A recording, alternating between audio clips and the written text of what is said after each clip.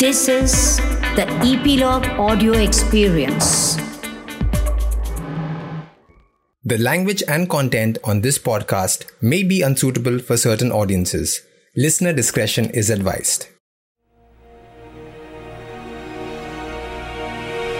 Welcome back to History Chatter. In the last two episodes, we've been talking about the great Indian car dream. In the first episode, we spoke about a project that did not quite come through. And in the second episode, I spoke about the 30 years wait, as I'd like to call him. The project, the process, the progress was slow, steady perhaps, but painfully slow. The process would become much faster, riddled with failures, challenges, but also success by the 1980s. And we call it the Maruti story. This is the story I'm going to tell you today in this third episode of our Great Indian Car Dream series in History Chatter, the Maruti story.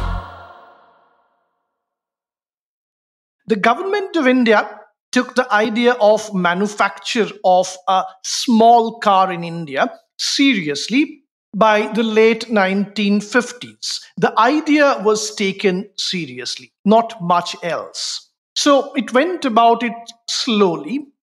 It set up an ad hoc committee on the automobile industry under the economist bureaucrat Mr. L.K. Jha. The Jha committee examined the possibility of manufacturing a low-cost passenger car in India. The target of the project was the consumers really. The target consumers were those who made rupees 1,000 or less by way of monthly salary and who could not afford a car at the current prices, that is prices in the 1950s. So the target price of the car was to be about 6,000 or so.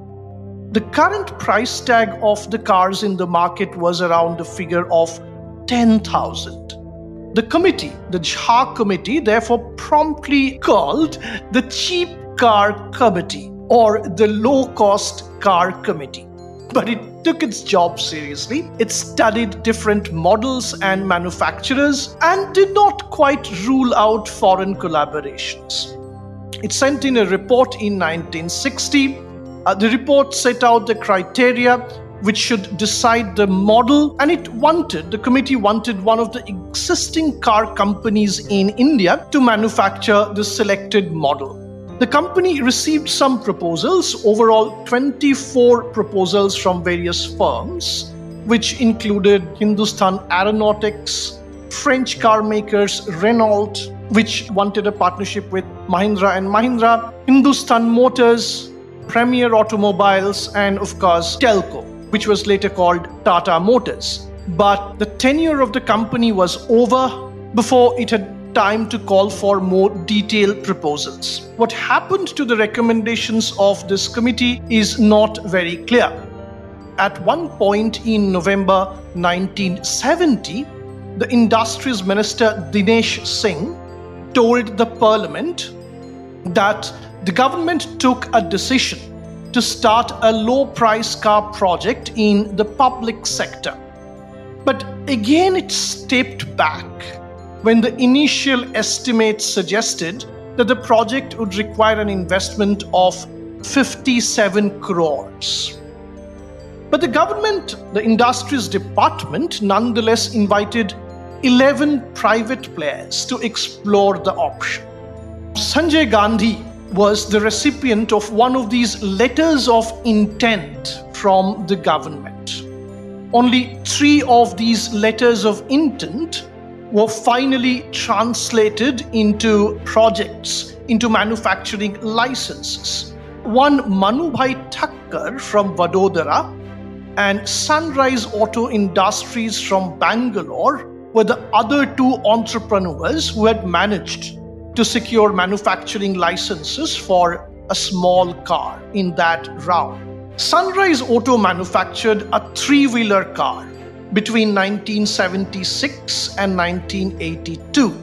That three-wheeler car model was called Badal. Manubhai Thakkar, in all probability, did not follow through with the project. That leaves Sanjay Gandhi.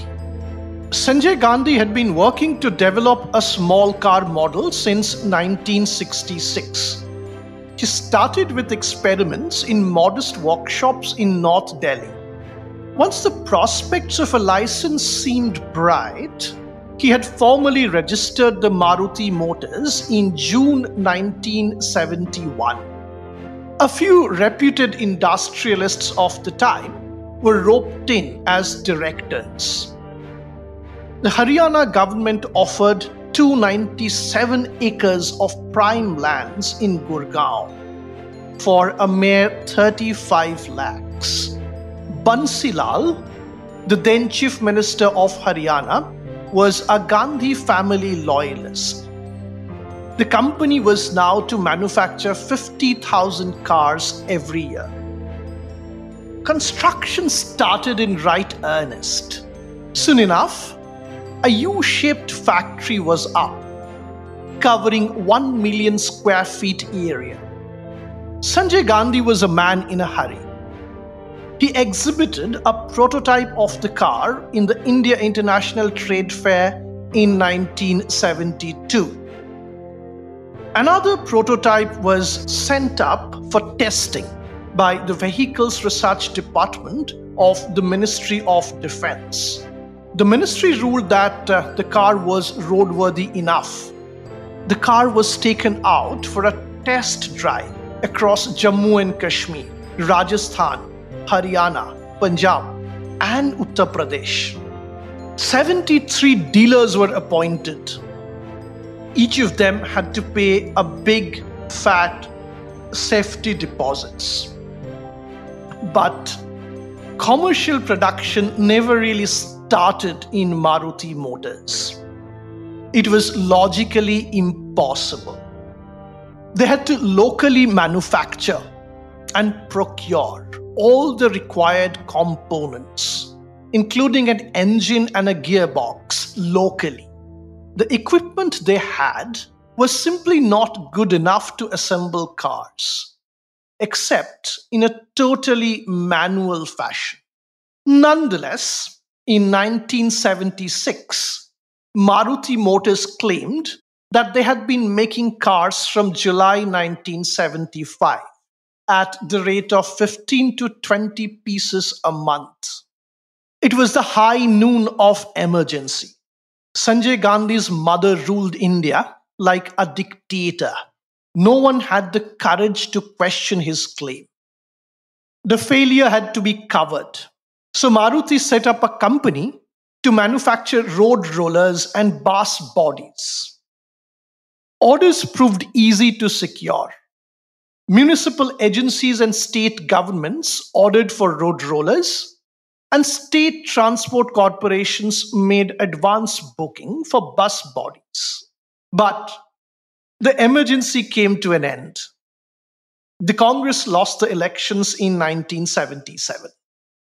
The Janata government immediately ordered an inquiry against Maruti Motors on charges of favoritism. The directors, anticipating trouble, at once resigned from the board. So, there was this committee, A.C. Gupta Committee, which looked into the Maruti affairs. So, the Gupta Committee was given a 13-point term of reference. These terms included looking into all matters relating to the initiation, processing, and clearing of the Maruti small car project. Was Maruti given any special preference in the matters of testing and clearance of the prototype of the car, or in contracts and agreements with public sector undertakings, or in the allotment of controlled commodities like steel or cement? Meanwhile, orders for the Maruti heavy vehicles dried up. Commercial production of cars was never a serious proposition anyway. The company had lost all real sources of income. but there were expenses on staff and maintenance of facilities. In order to restrict a further increase in liabilities, shareholders called for its dissolution. On 6th March 1978, the Punjab and Haryana High Court ordered its liquidation. Both the movable and immovable properties and assets of the company were handed over to the official liquidator.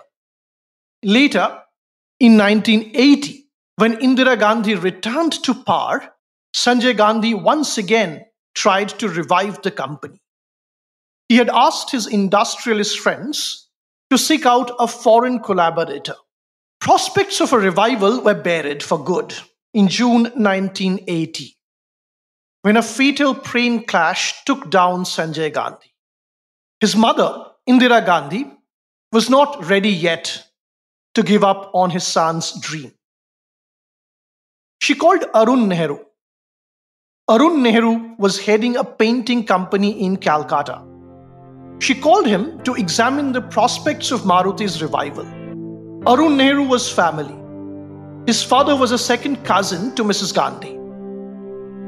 Arun Nehru came to the conclusion that the project might yet be revived, but it required foreign technology, which only a collaborator could offer. Moreover, the production capacity must rise to 1 lakh units every year for the company to be commercially viable. Mrs. Gandhi immediately arranged for a public sector unit, or PSU, to be set up. An ordinance was issued to acquire the assets and undertakings of Maruti Motors Limited. The ordinance was later made into a law. It was called the Maruti Limited Acquisition and Transfer of Undertakings Act 1980. Maruti Udyog Limited was incorporated in February 1981 as a 100% government-owned company. The name of the public sector unit was similar to that of Sanjay Gandhi's defunct company. For a long time, there was a popular impression that it was the same company. People did not realize that the members of the Gandhi family did not have any stake in Maruti Udyog Limited. The task of nationalizing the assets of Sanjay Gandhi's Maruti Motors and incorporating a new government company was not easy. There was suspicion that the project was to benefit the Gandhi family. It was debated in Parliament, often during the question hour. Mrs. Gandhi had to make the project succeed in order to set all speculations at rest. She knew well that she had to hire the best managers from both the private and the public sectors. Sumant Malgaonkar from Telco was roped in as the non-executive chairman. V. Krishnamurti, who had turned around BHEL, was made the vice chairman cum managing director. The brief was simple: get a car on the road by December 1983. Krishnamurti required freedom from government interferences. Mrs. Gandhi deployed Rajiv Gandhi and Arun Nehru to make sure that happened. Arun Nehru was eventually made a director in the Maruti board in September 1981. Now, Maruti was from the very beginning an unusual arrangement. It was a message to politicians to keep off Maruti, and to bureaucrats not to raise procedural obstacles. Similar arrangements were never made for any other PSU project. Mark my words, similar arrangements were never made for any other PSU project or company, before or since. Krishnamurti was free to hire able managers, such as D.S. Gupta and R.C. Vargava. Initial efforts to find a foreign collaborator was not encouraging. French from Renault, German Volkswagen, and MAN AG, which manufactured commercial vehicles, and Ford submitted detailed proposals. The ministry narrowed down to Renault as a possible partner and selected the Renault 18 R18, which was a 1647cc engine car, a little bigger than the Ambassador. However, the new management found that the prospect did not appear commercially viable. It was too expensive, really, for the Indian market.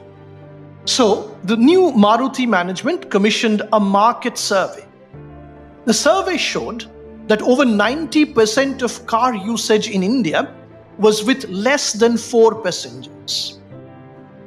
Over 90% of the usage was within the city, and consumers attached the greatest value to fuel efficiency, reliability, and low price.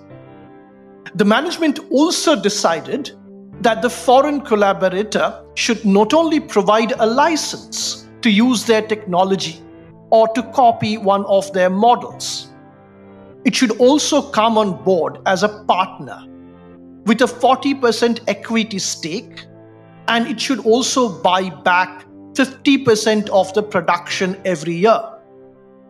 It was clear now from the survey that only a small car would meet the needs of the Indian consumers. Meanwhile, the managers found potential European or American collaborators did not have what they needed, the small car. Plus, the Western companies did not yet believe that the Indian market was large enough or mature enough for them to enter. Cars were highly taxed, and it was, of course, I said in the last episode, considered an item of luxury. The economy was still closed and highly controlled. The business environment for foreigners was not friendly at all. They were particularly uncomfortable with a 50% buyback clause. Incidentally, this condition was later dropped. There was a concern that it would upset potential collaborators. Now, this is where and when the Japanese companies come into the picture.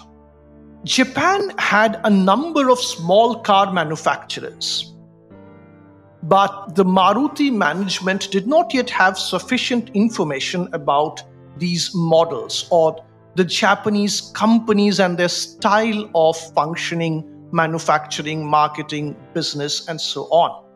So they had to visit Japan and their manufacturing facilities. There were initial plans that the car would be designed by an international expert. In Italy, one of these car designers were in fact spoken to, but there was no time. The deadline was too close. So they had to manage with copying an existing model. There was an initial understanding of sorts with Volkswagen.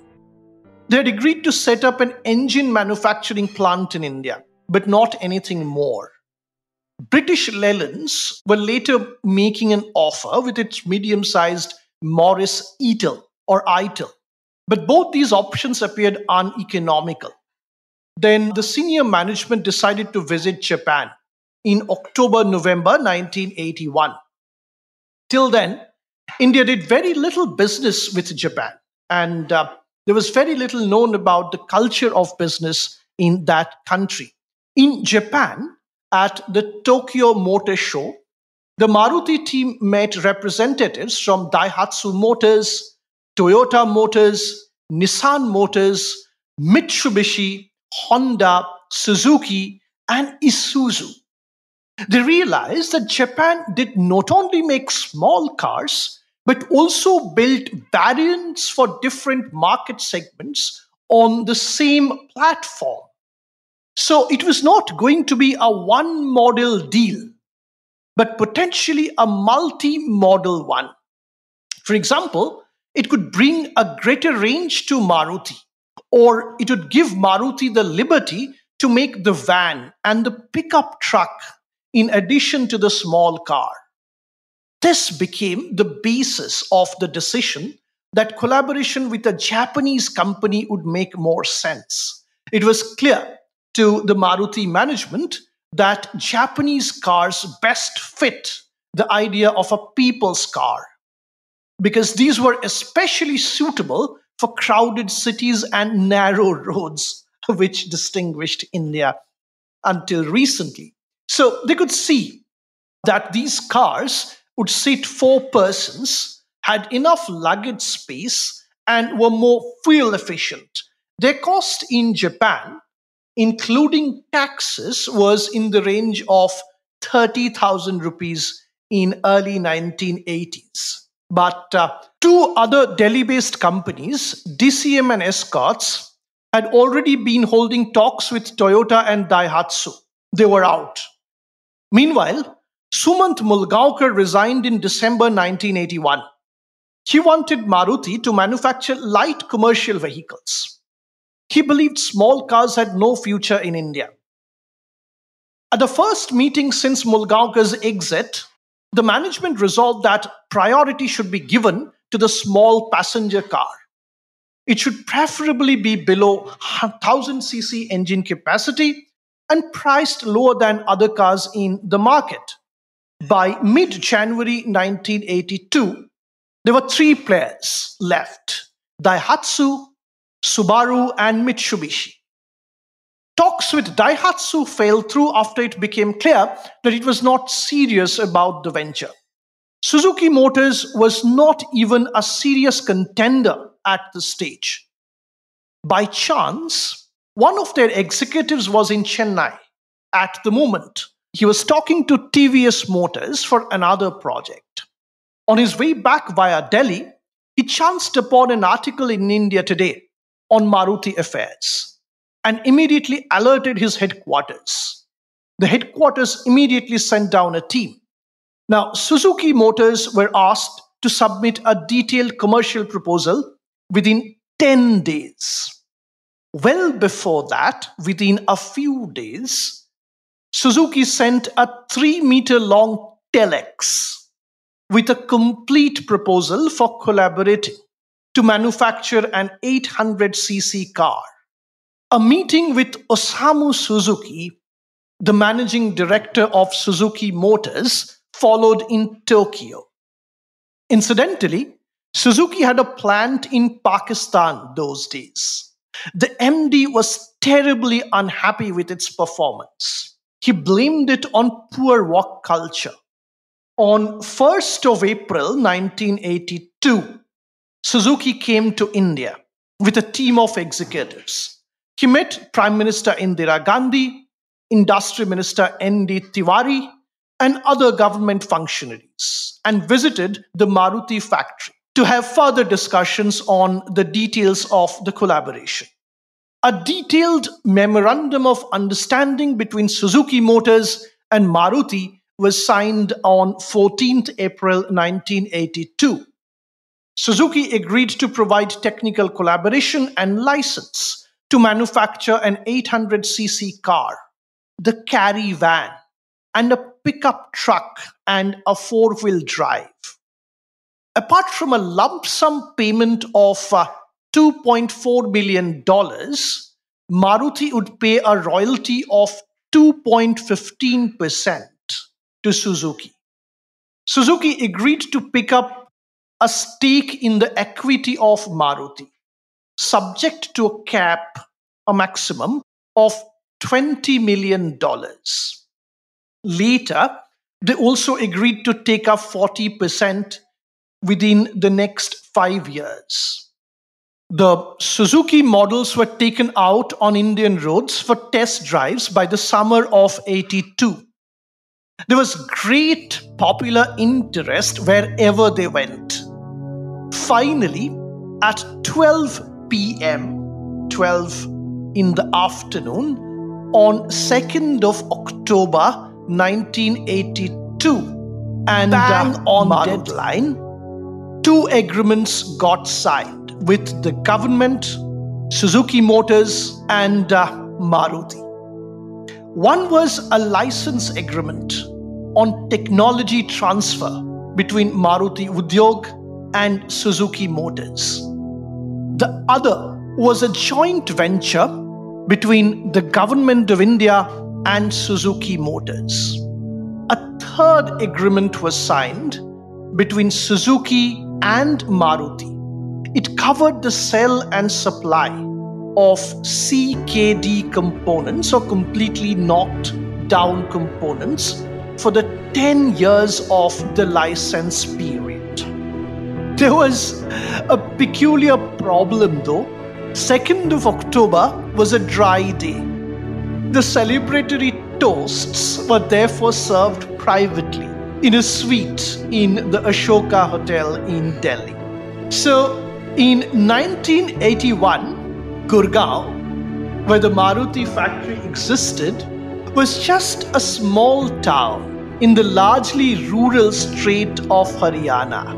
The landscape was flat, dusty, and barren. There was no industrial activity worth the name. The Maruti factory Sanjay Gandhi had set up in the mid-1970s was the only prominent landmark. When Suzuki first visited the factory, he was startled to find that the place was swarming with monkeys.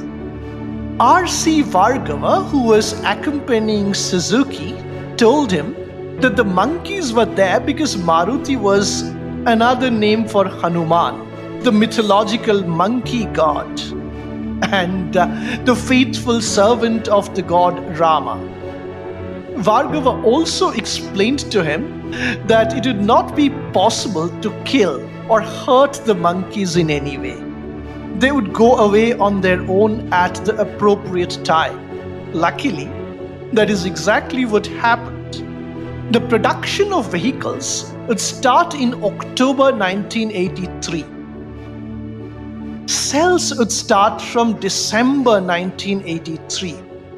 In those 3 months between October and December, 192 vehicles would be produced, and a little over 2,000 vehicles would be assembled up to March 1984. The first cars had to be produced from SKD, or semi-knocked down kits. That is, the entire painted body, along with most of the components, were imported for Japan. And these were assembled at the plant. Only with a handful of India-made components were used at that stage. The Maruti top management was very clear about two things. All deadlines had to be met, and there would be no compromise on the quality of the car. It wasn't an easy task, considering the problems and obstacles the company had to face. India in the 1980s was not a business-friendly place, even for the private sector. The public sector was even more restricted. Its hands were tied by various laws, rules, regulations, and procedures which were applicable to public sector units. No concessions were allowed in this respect, despite the fact that Maruti was being dealt with in a spatially exceptional manner. The management had to work within the system and yet introduce a work culture that would be radically different from the work culture prevailing in other public sector projects. The project implementation schedule was prepared in great detail, and every stage of the work to be done each week had been identified. Workers were mostly hired from within a 200-kilometer radius of the factory, but this included states other than Haryana. Maruti also made a conscious effort to hire workers from other parts of India.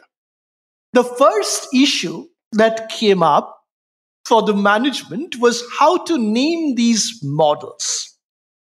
In January 1983, Maruti's advertising agency, that was Rediffusion, suggested Legend or Aris for the car or van or Mascot for the van, Carry for the pickup truck, and Jimny for the proposed four-wheel drive vehicle. These names were actually being used by Suzuki Motors, Jimny and Carry. There was considerable debate on this, but it was finally decided with the approval of the government that the company's flagship product, the small car, would be called Maruti 800. This would help to build the Maruti brand, a name that Sanjay Gandhi had adopted. The van would be called Maruti van. At a press conference in Calcutta, skeptical journalists mocked that the Maruti 800 would disappear in the city's potholes during the rains. The next year, in 1984, after the monsoons, at another press conference in Calcutta, Bhargava asked those journalists what happened. The journalists admitted that Maruti 800 was the only car that kept running even when the roads were flooded. They wanted to know why. The reason, Bhargava said, was that the distributor in Suzuki vehicles was waterproof. In the Ambassador and Premier Padmini, water splashing from the road would enter the distributor and bring the car to a stop. Now, this is the first story of the triumph of Maruti on Indian roads. Maruti would go on to score successes after more impressive successes over the next 40 years. I would love to talk about every one of these remarkable, near miraculous feats of the brand Maruti. But that will require an entire series on Maruti alone. But I do want to bring that series up if you let me or if you want me to.